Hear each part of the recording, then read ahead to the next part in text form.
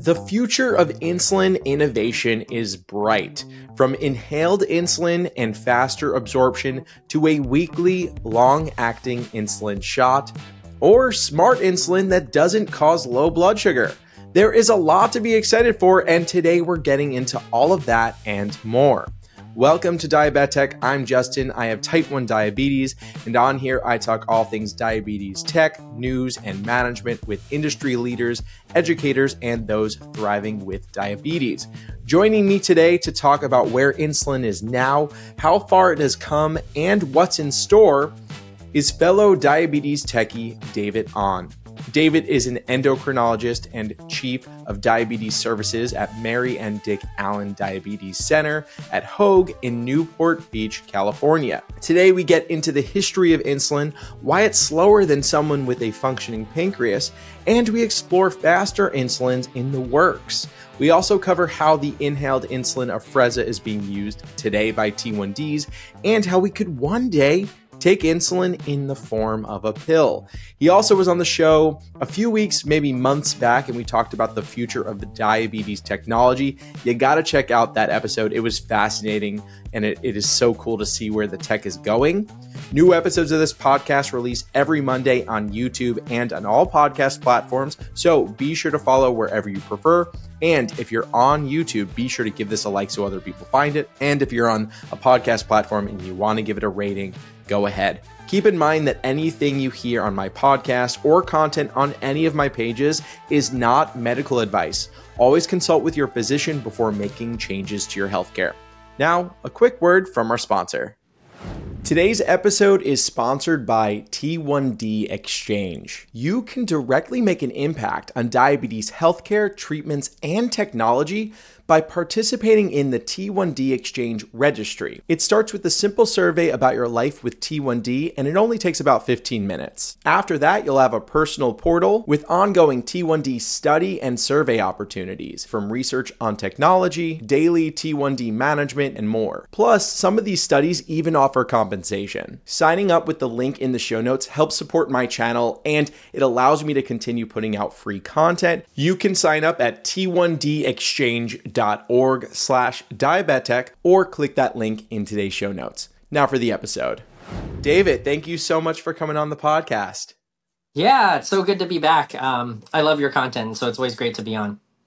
Thank you. And people loved our conversation about the future of diabetes technology. If you haven't listened to it, go listen to that. That was one of my favorites for sure.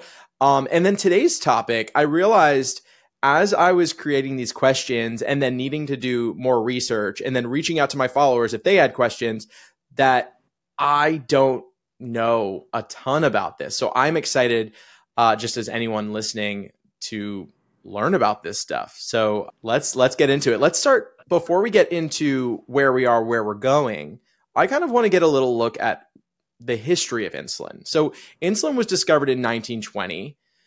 Can you give me, as brief as you can, a bit of a history lesson as to kind of where insulin's gone over the last, I guess, 100 years?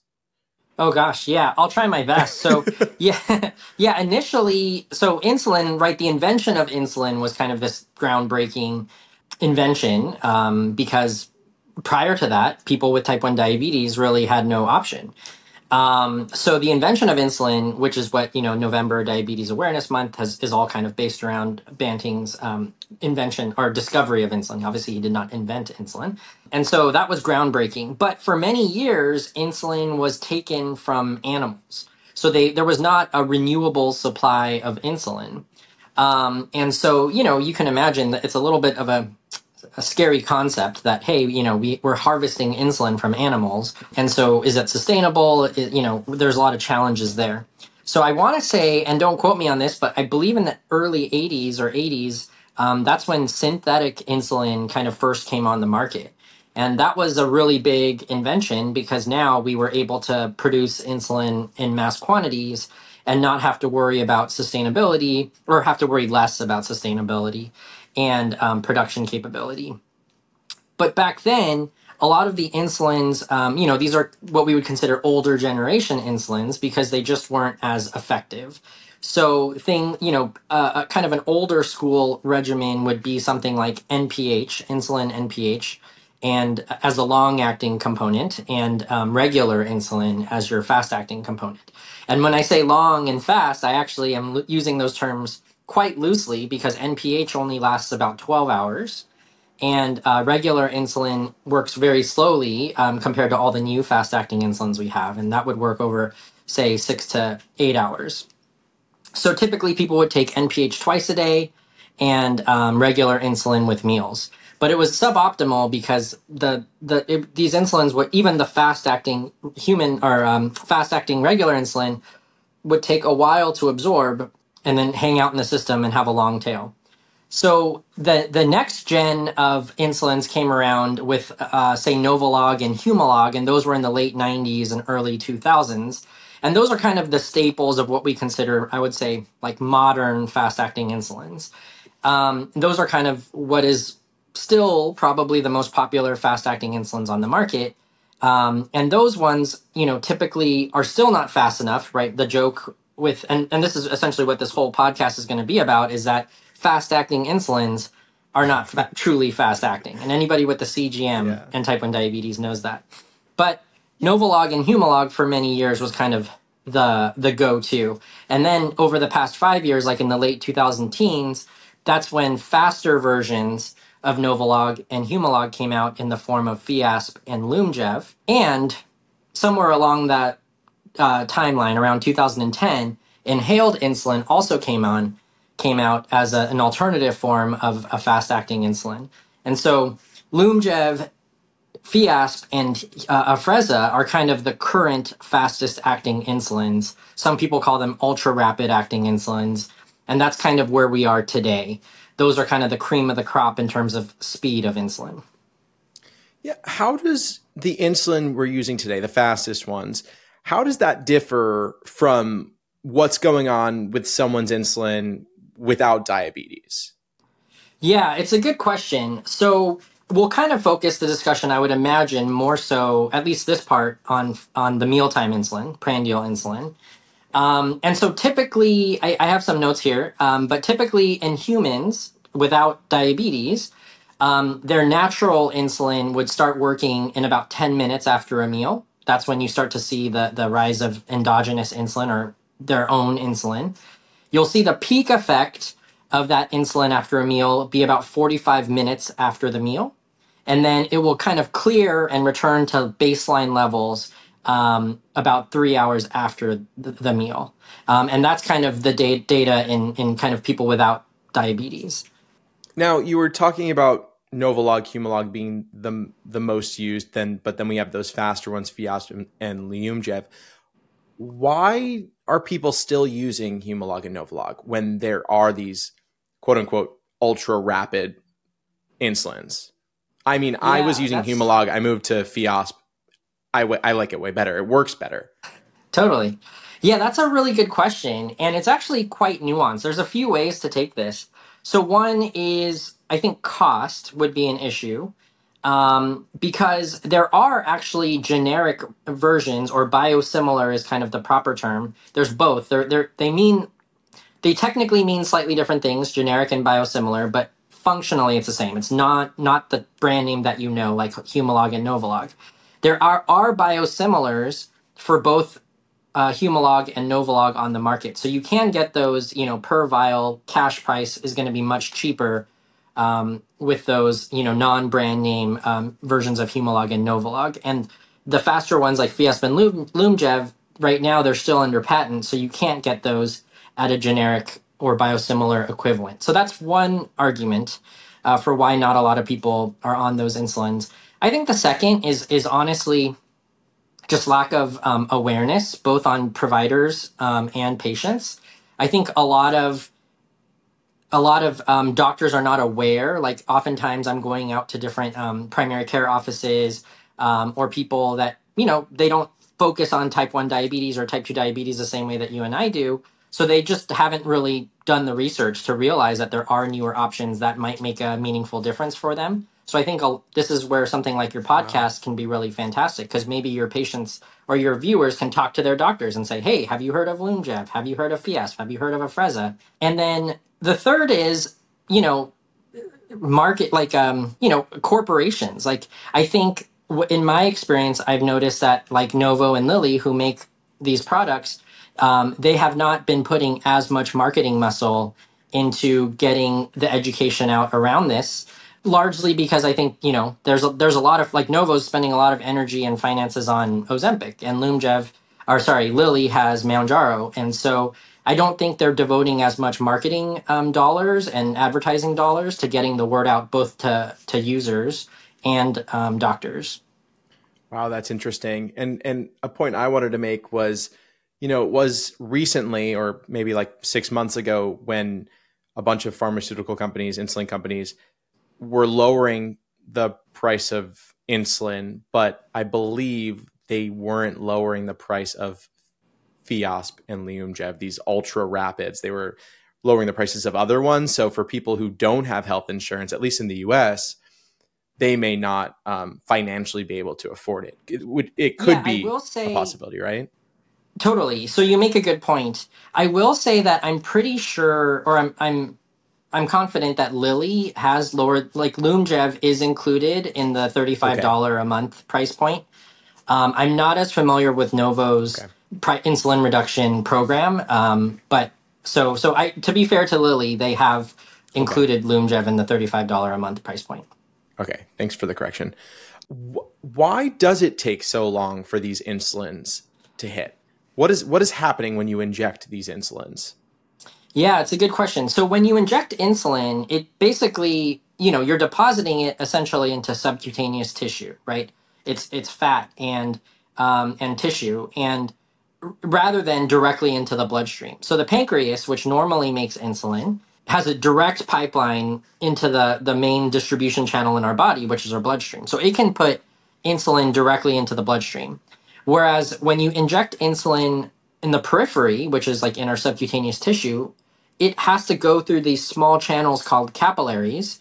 And basically, the small channels will then slowly feed into the general bloodstream. So, first, it has to go from the tissue to the small capillaries to the larger piping around the body. And that's basically what leads to the delay in insulin activity. Interesting. Okay. Let's move to inhaled insulin. And Mhm.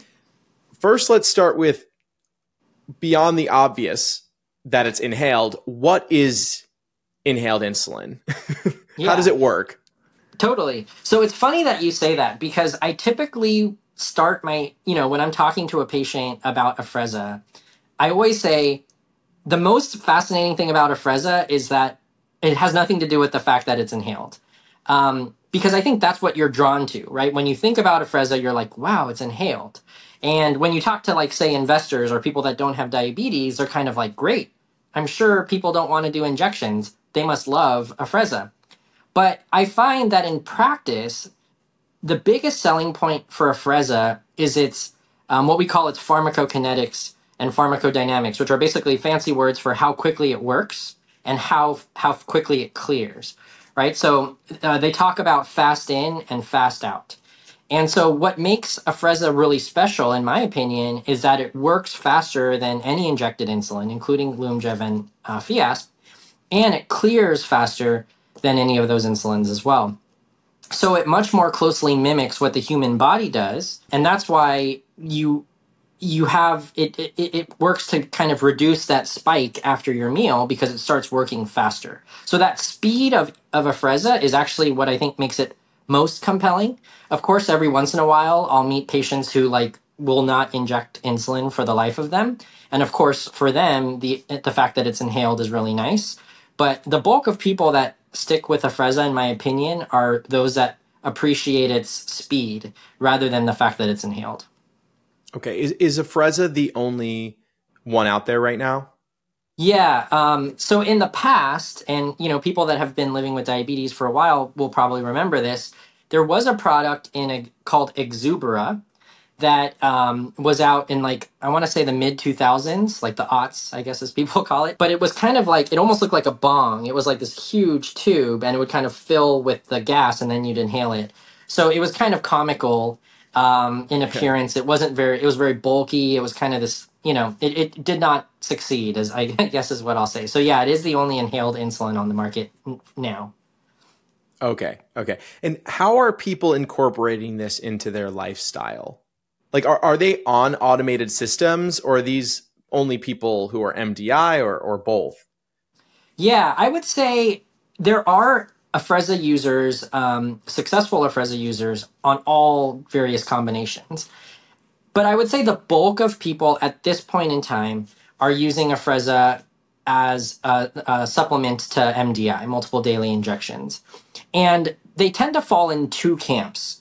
I have one camp of patients who love the Afrezza as kind of a tool in the toolkit, right? Think of it like you have, your toolkit with all your different tools, and they like that the Afrezza has that fast in, fast out, and they will primarily use it in specific situations, primarily for corrections, right? So, say 2 hours after a meal, you're higher than you want, you're tempted to do your rage bolus. Afrezza works really well in those situations because it will drop your sugar fast and then it'll clear fast. Because the part of the problem with the whole rage bolus is that if you take injected insulin when you're rage bolusing, that long tail of that second shot will often make you go low 3, 4 hours after your rage bolus. But if you do your kind of what I call rage bolus with Afrezza, it's not as problematic because it clears around the 2 hour mark. And so you don't have that double stack effect, 4 or 5 hours after your meal. So it's really good for those postprandial or post meal corrections.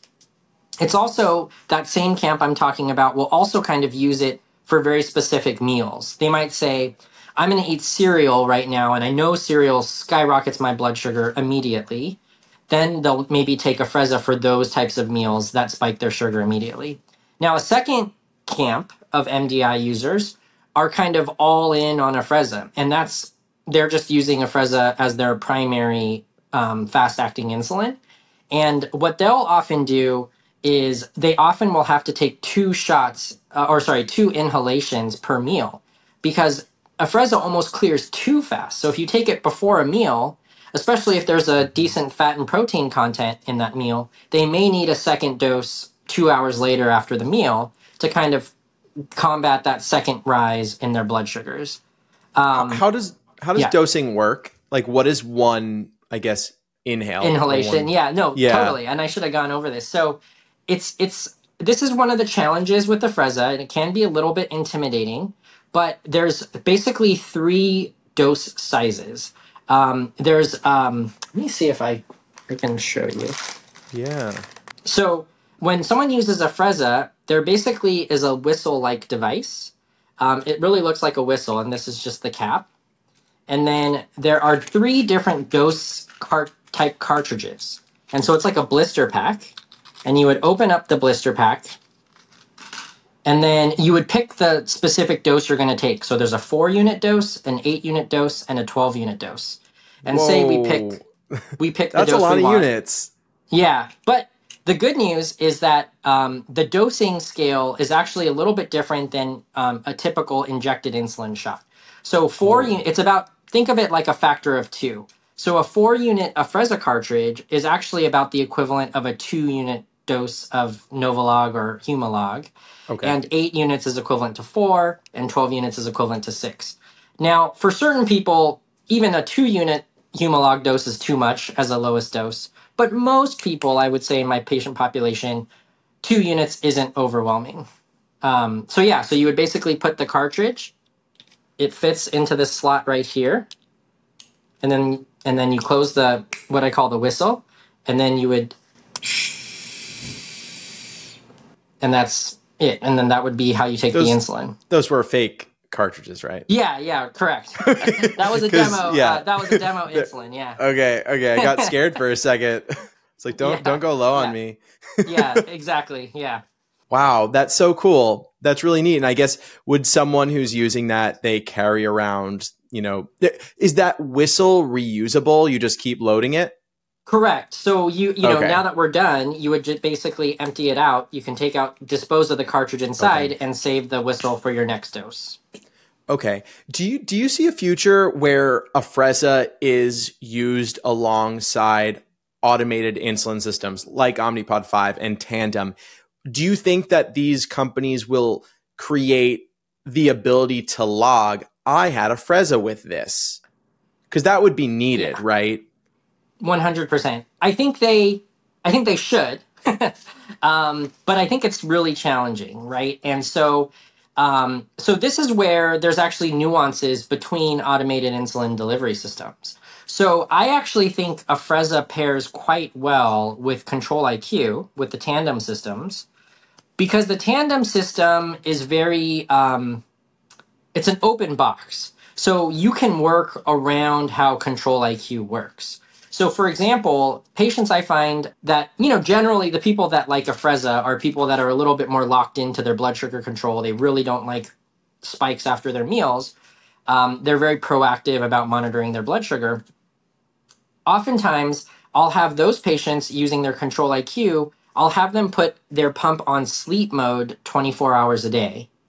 And what sleep mode does with Control IQ is that it takes away the auto correction boluses and it only relies on basal adjustment, and it has a tighter target correction target. So basically, in standard mode, Control IQ targets a blood sugar between 112 and 160, but in sleep mode, it targets a glucose of 112 to 120. So it has a tighter target, but less of a sledgehammer to use because it disables the auto correction boluses.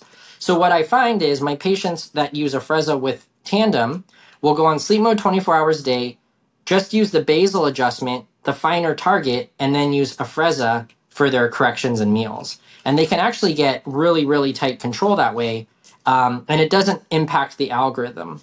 The challenge with using something like Omnipod 5 and Medtronic is what you already talked about, is that if the for those algorithms, they auto adjust the basal settings and parameters based on total daily dose. So if you're taking half of your insulin or a third of your insulin via inhaled, then the algorithms in Omnipod 5 and Medtronic won't compensate for that. And they'll just think you need less insulin in the day. And as a result, slowly make your algorithm less aggressive. So Afrezza in something like Omnipod 5 can be useful in very, very, like emergency situations or once in a while. Whereas if you use it all the time, it can really throw off the accuracy of the algorithm. Interesting. Are there drawbacks or side effects to Afrezza? And are is Afrezza the company name? Mankind is the name of the Okay. company.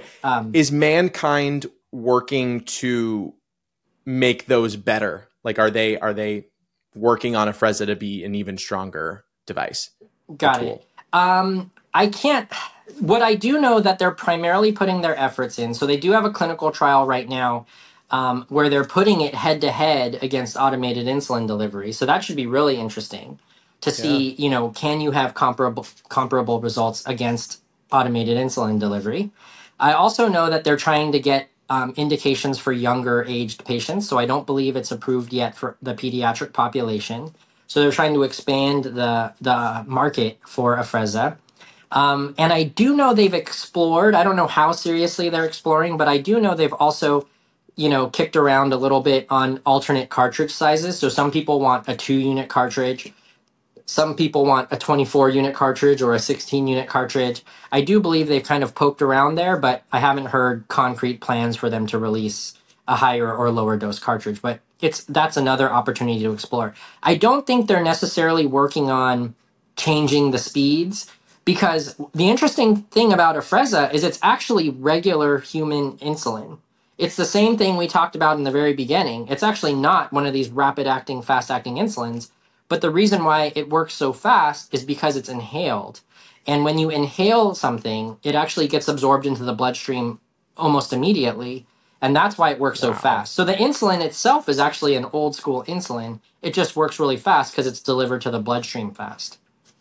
Wow. Yeah. I almost want to like do an experiment where I go on a Afrezza for a couple weeks and see how You that goes. should. I That's mean, it's funny. A lot of my patients say, having type 1 diabetes, it's like a science experiment every day. And I feel like you, with all the different companies you're talking to, all the different types of people, it's like, I feel like you could make a TV show about, you adopt one right. strategy for 2 weeks and then another strategy for 2 weeks.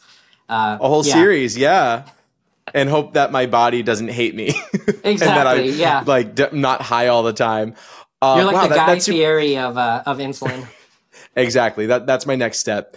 All right, let's move on to ultra rapid insulin. We kind of talked about it a little bit. There's research I know of going on. There was Mhm. the company Aracor. I had a follower tell me about this clinical trial in October of 2022 where they were able to show an accelerated insulin absorption compared to NovaRapid and Fiasp. What do you know about either that or any research going into making ultra rapid or really the next step of insulin that we use in this way faster? Yeah. So what we've kind of been talking around, and your audience all know because they live with this every day, is that insulin is just not fast enough. It's not. That's the biggest downside with insulin. Whether you're injecting it, whether you're getting it through a pump, insulin is just not fast enough. So there are a few startups that are working on newer, faster acting insulins, even faster than what we have today. But one thing that I want to kind of clarify, a lot of people don't know that Fiasp and Lumjev are actually the same thing as Novolog and Humalog, but it's just Novolog like 1.5 and Humalog 1.5 because Fiasp is still aspart insulin, which is the same insulin in Novolog. What the way that they make it faster is by combining the insulins with what we call excipients. That's just a fancy term for extra chemicals that help it get absorbed faster, right? Because remember, the name of the game is trying to get it into the bloodstream as fast as possible. So both Fiasp and Lumjev have different types of additives that basically help the Humalog and Novolog get absorbed faster. So if you look at your box of Fiasp, it says aspart, just like your Novolog says aspart, but it has excipients added to it to make it get absorbed faster. So in a way, even though Fiasp, we kind of think of it as like this faster, faster version of Novolog or this next generation of Novolog, it's actually just an iteration of Novolog. Now, the company that you're talking about, Aracor, I don't know much about, but I actually got turned on to it by a patient of mine. I'm like the diabetes tech guy, and he was telling me about this insulin, and I was like, was it Fiasp? Was it Lumjev? But he was able to tell me about it, and yeah, it was the same company. And he was actually part of the trial, and he swears by it. It's like he really misses the speed of the insulin that he had when he was using this product in the trial. And he said it made a clear difference, better than Afrezza, or sorry, better than Lumjev and better than Fiasp.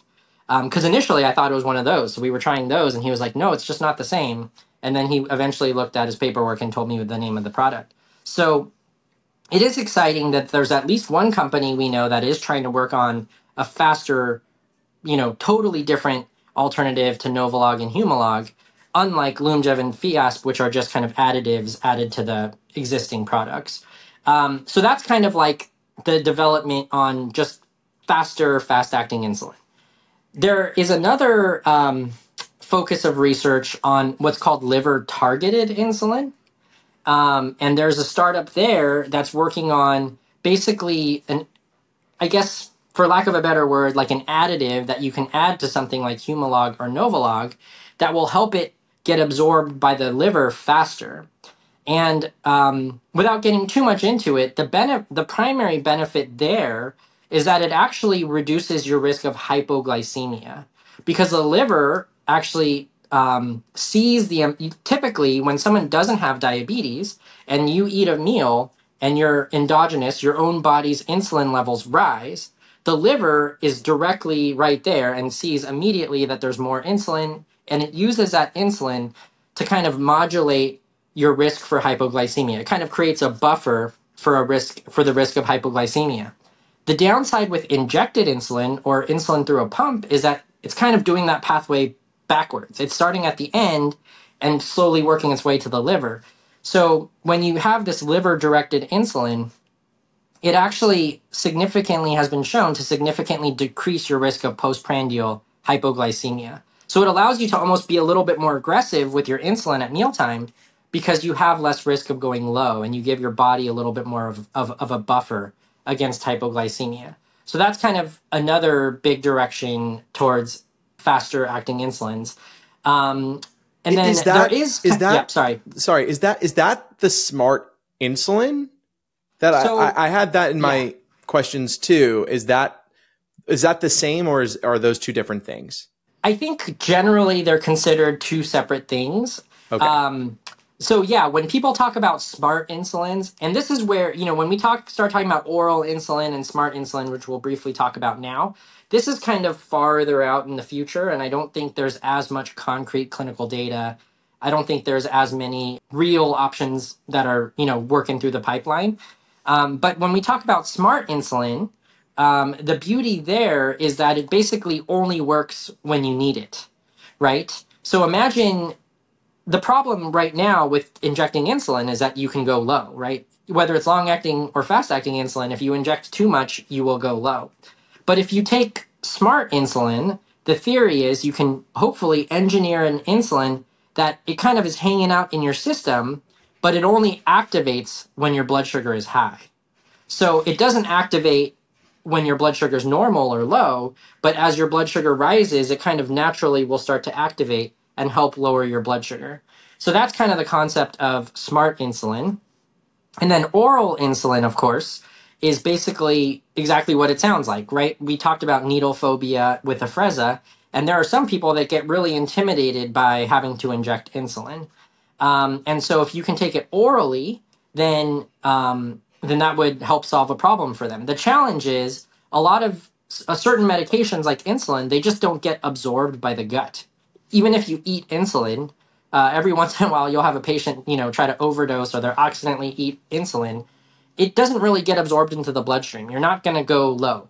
But what companies are working on are they're working on special technology to help the absorption of like a pill of insulin to kind of help it get absorbed into the bloodstream. But I think both oral insulin and kind of these smart insulins are still quite a ways off. And then okay, so let's go back to ultra rapid insulin just for another moment. Besides that one company, Aracor, are there any other like studies or like companies working to bring the next step of insulin? Like is that coming relatively soon at all? Yeah, it's a good question. To my knowledge, I'm not aware of any other startups that are working on like purely just faster acting injected insulin. But I could be wrong. Or even the Um, big players? Yeah, but I think typically what happens is that it kind of starts with these startups, and then as they show promise, they get acquired by the Gotcha. big companies. So yeah, I mean, I'm not a business person, but if Aerocor continues to show positive data, I would imagine what would likely happen is they would then get acquired by a Novo or a Lilly or a Sanofi or something like that. Okay. And I'd assume that in order for this insulin to be used with automated systems, that those companies like Insulet and Medtronic and Tandem would need to develop a new algorithm, or they would it right in order to be like FDA approved. Yeah, it's a good question. It's tricky because so the world of ultra rapid acting insulins and insulin pumps is actually really confusing. You or your audience may not know this, but Fiasp and Lumjev are technically FDA approved for use in pumps. But ironically, that does not mean you can use it in every brand of pump because what happens is officially it almost has to be approved on both sides. So both Lumjev and Fiasp are approved for use in pumps on the insulin manufacturer side, but then on the pump side, each pump company has to then clear every type of all these types of insulin for use in their pumps. So, for example, Omnipod 5 has gone through the data to show that they are compatible with all these insulins that we've mentioned. Whereas Tandem has not gone through that data to show that. So technically, something like Lumjev or Fiasp is off label in a Tandem pump, but on label in an Omnipod 5 pump. That being said, I still have many patients that use Lumjev or Fiasp in a Tandem pump. But I just think it's kind of this funny thing that a lot of people don't know, that technically, even though it's approved for use in pumps, it also has to be approved by the pump manufacturer. Um, so, anyways, but to get to your original question, um, yes, in theory, to optimize these algorithms, I think they will need to compensate for the various, the slightly different kinetics of the insulin. However, a lot of times they're close enough, right? So, for example, Omnipod 5, Control IQ, even the 780G algorithm, I would not have any hesitation telling my patients to put Lumjev in the pump or Fiasp in the pump, and give it a try, because it's going to be close enough that I don't think it's going to cause any problems.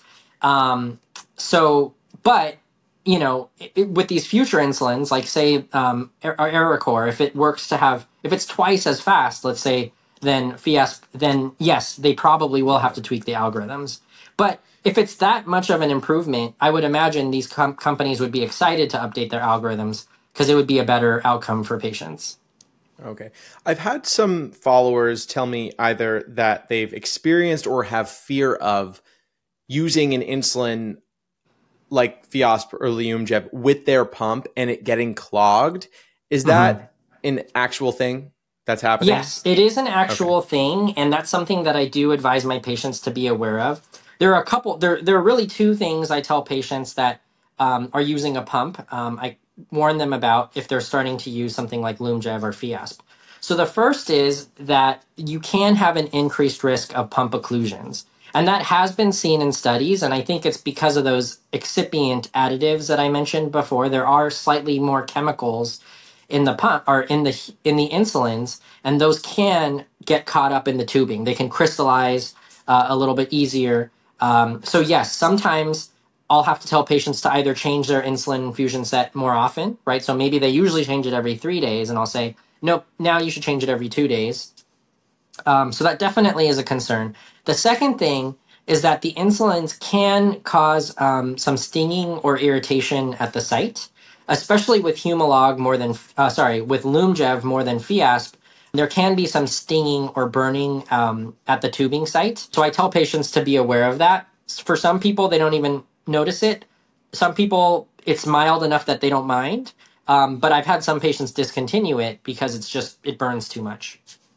Yeah, it's funny. So I use Fiasp, and I don't know if it is the Fiasp, and it's so rare, but occasionally I'll get like a little burning sensation with a specific site, Uh huh. and it can be like an annoying sting, but there is something gratifying of being like, oh, the insulin's going in. Like I know for sure that I'm getting Yeah. insulin delivered, because otherwise, when there is no sting, and like I said, this rarely happens, but when there isn't, sometimes I'm like, it's hard to trust that this tiny micro unit like went into your body and you don't hear anything. So there's something gratifying about it, I'll say. Let's move into long acting insulin. Last time we spoke, I believe it was you who mentioned that there is currently, we're either close to it, or there's research going into a weekly long acting shot. So long acting insulin is something that people who aren't on a pump would use, right? Because our pumps give us our long acting insulin just over a long period of time. But if you're on multiple daily injections, you would take it, as of now, you would be taking a shot once a day. So how far off are we from a 1 week Lantus, and yeah, where's everything with that? Yeah, so weekly long acting insulins are actually pretty close on the horizon.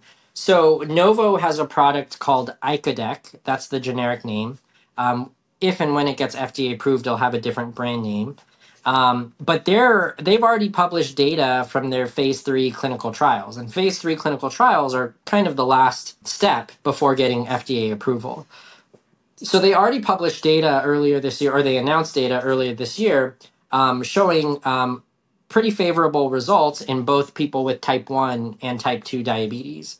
So, generally speaking, the once weekly insulins in both populations showed basically that it worked just as good from an A1C perspective as like our typical long acting insulin, whether it's Lantus or Tresiba. Um, and in certain populations, in people with type 2 diabetes, there was no change in the rate of hypoglycemia or severe hypoglycemia. But in type 1 diabetes, one downside is that there was a little bit more hypoglycemia in the type 1 population using Icodec. Okay. And similarly, Eli Lilly has a product called BIF, or basal insulin FC, and that insulin there it has finished their phase 2 clinical trials, and they'll be starting their phase 3 clinical trials soon. So I think in theory these basal once weekly basal insulins could be out within, as early as 2024. Wow, that's incredible. And you kind of touched on something that I had in my notes and a fear of mine. So when I was on multiple daily injections, taking that long acting insulin, when you take that, you're stuck with that. That is in your system. The nice thing Hmm. about pumps is that they'll regulate your long acting insulin. They'll cut it down or increase that basal insulin. So when you work out or you don't eat as much or you eat more than expected, it can compensate for that. It gives you a bit of a cushion. With this, there there's a it's not the same. And so my worry is that you could have more hypos because you're stuck with it. You wind up working out more, eating less, whatever. How does that work? Like, you are stuck with it. How will people need to compensate? Just eat more if they decide to work out more or something? Yeah, that's a really smart insight, because you're right. If you're gonna be going to the Grand Canyon and hiking every day, and you took your weekly insulin 3 days ago, you're at a high risk of going low during your trip. And so, personally, I think this is going to be a product that is a lot more popular in the type 2 population, Yeah, that makes because they sense. still have, some insulin reserve on their own body.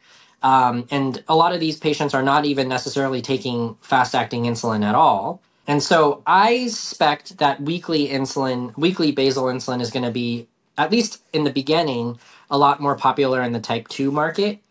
Keep in mind, a lot of these patients with type 2 diabetes are already getting used to weekly Ozempic or something like that, or weekly Mounjaro. So being able to take one shot a week of Ozempic or Mounjaro, one shot a week of Icodec, and get really good control as a result, I mean, that's a pretty big win. Now, one interesting thought is down the road. I do think that as people get more familiar with it, both doctors and people with diabetes, there may be an opportunity. Say you can kind of underdose your basal, right? So maybe you normally take, the equivalent of 20 units of Lantus. Maybe you take 15 units of Icodec, or whatever the equivalent conversion is of 15 units a night of Icodec, and maybe you just make your bolus regimen a little bit more aggressive, or maybe you use like automated insulin delivery overnight. I think we talked about this on our last call, but there's a company working on overnight automated insulin delivery. So it's a patch pump that you just wear Hmm. overnight. And it can just be a little bit of a touch up insulin that you need in the nights where you need more. So I do think there's an opportunity maybe down the road as we get to know it better in type 1, but I think the market initially, it makes a lot more sense for people with type 2 diabetes. Yeah, it's so interesting as we have this conversation, seeing all the different avenues of treatment that already exist, that are coming, and how you can find all these different ways to combine them. But it is a science experiment, figuring out what works best for you. And then a layer on top of that is your diabetes is so much different than someone else. So someone who's using these two products at this rate, may not work for you. So I'll definitely want to play around with all this stuff in certain ways and see what works for me. Let's move on to, we kind of got into it, but smart insulin. I just want to touch on that a little bit longer. Can you explain to us again, like, what exactly smart insulin is?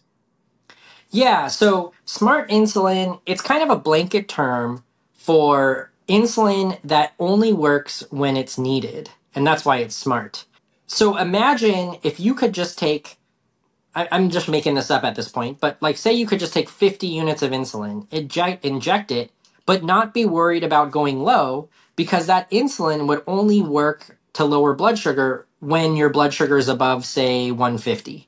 So while your blood sugar's, 100, 110, 120, that injected insulin just is hanging out inert, not doing anything. And then when your blood sugar rises after a meal to 165, then that insulin kind of activates and starts to work until your blood sugar is back down below 150 or something like that. So in a way, it basically reduces your risk of hypoglycemia, and it's almost like automated insulin delivery on its own, because if you can engineer it in such a way that it only works when it's needed, it will basically kick your blood sugar back down whenever you go high, because that's when it becomes active and starts to work. However, I think the concept sounds amazing, but as far as I know, and I'm just a guy who, I don't know everything that's going on, but I have not heard very specific products that are yet in testing phases. So I think right now it's still very much in the research phase, where people are in the lab trying to engineer that process to be able to work in the way that I described. Okay, and then you put 50 units and you don't use it all. Would you just like pee it out at the end of the like? Well, yeah. So maybe I picked a high number, but like, Or does it theoretically just stay there until it's used?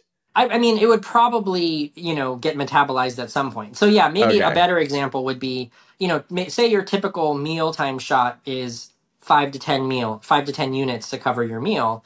You could just take 10 units with every shot, and then, even if you overshot a little bit, it wouldn't be a problem, because once your blood sugar drops down to the normal range, it would stop working. So it would just give you a lot more wiggle room and less fear of hypoglycemia.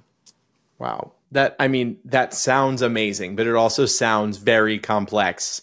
So, yeah, it's understandable why that, could be a little ways off. And then I know we touched on it again, but I just want to get a little more into it, is that oral insulin pill. So, there is that one company, Oramed, working on it. And, I guess the challenge, they say, is that the GI tract doesn't absorb large molecules. So one of their Hmm. goals, or the goal of an insulin pill, would be to make it, I guess, these molecules small enough to be absorbed. Right. Um, do you know, like, does this seem like a promising thing in the future?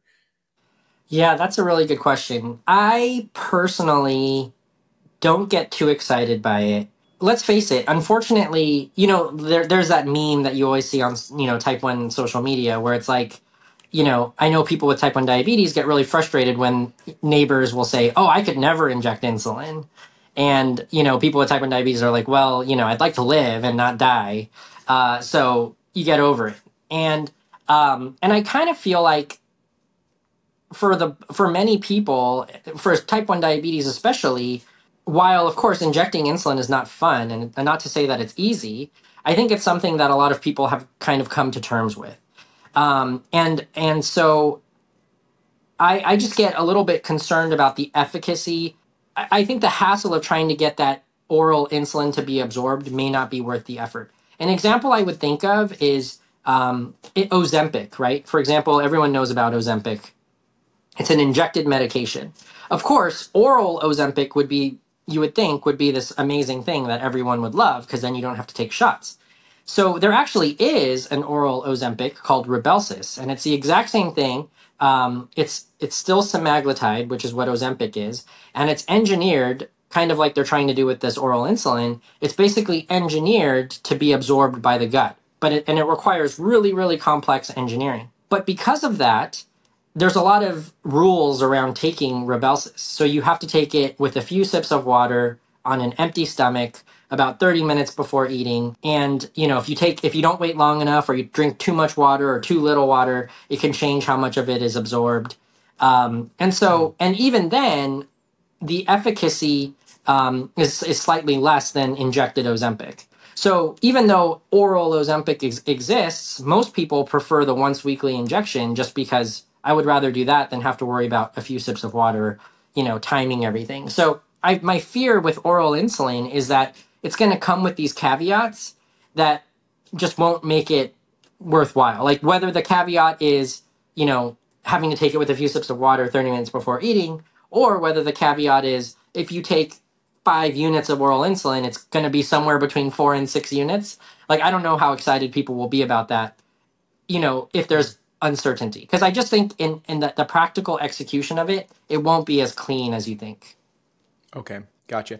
And so next and lastly, I kind of want to get into just like the price of insulin. I think that it is somewhat relevant to all this. And I kind of just want to start with why insulin is so expensive. And I guess I'm wondering, is that because it's expensive to produce, or is it, obviously we're talking about so much research going on. Like, is it the research and development that's really raising these costs? And then obviously there's also corporate greed. Is it a combination of these? Like, what do you think?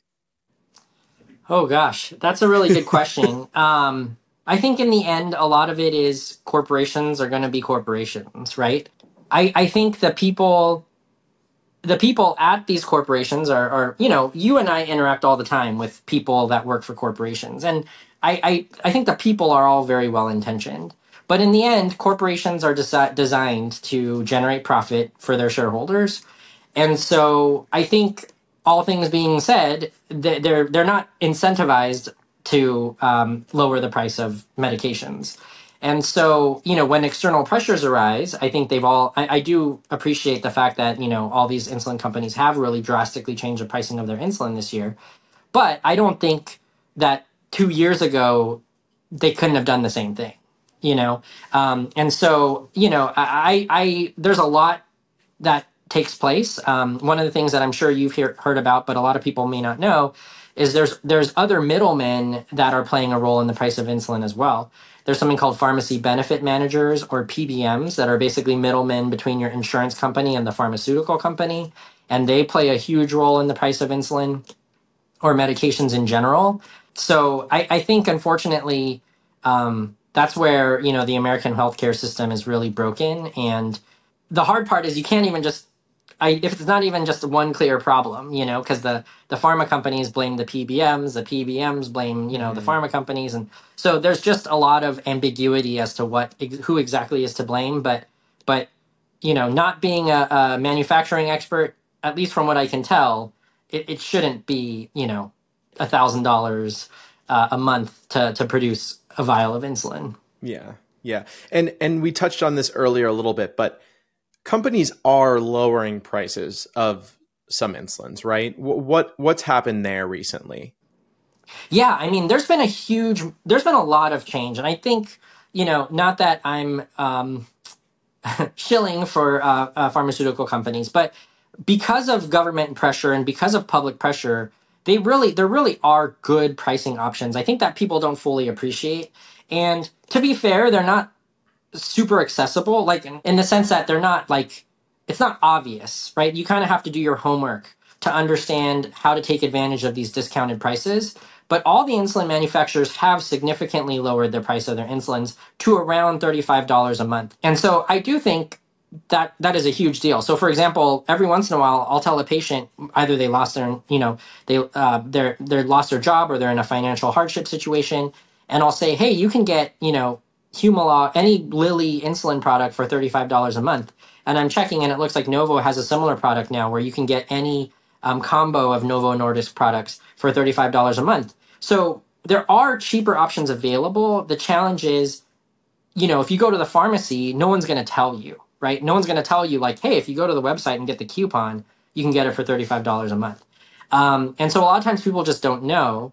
And the other challenge I know that a lot of people are frustrated with is, a lot of these plans require you to have some sort of commercial insurance. So it helps, the many people in the country that have some sort of commercial insurance. But I think where it's still lacking, the people that have absolutely no health insurance. And, obviously, those are the people that are most in need. And I think it is hard for Mhm. them to get insulin at affordable prices, which is really unfortunate. Yeah. Now, I want to end with this. Out of everything we've talked about today, or may have not even talked about, what are you most excited or hopeful for when it comes to insulin innovation? Ooh, that's a good question.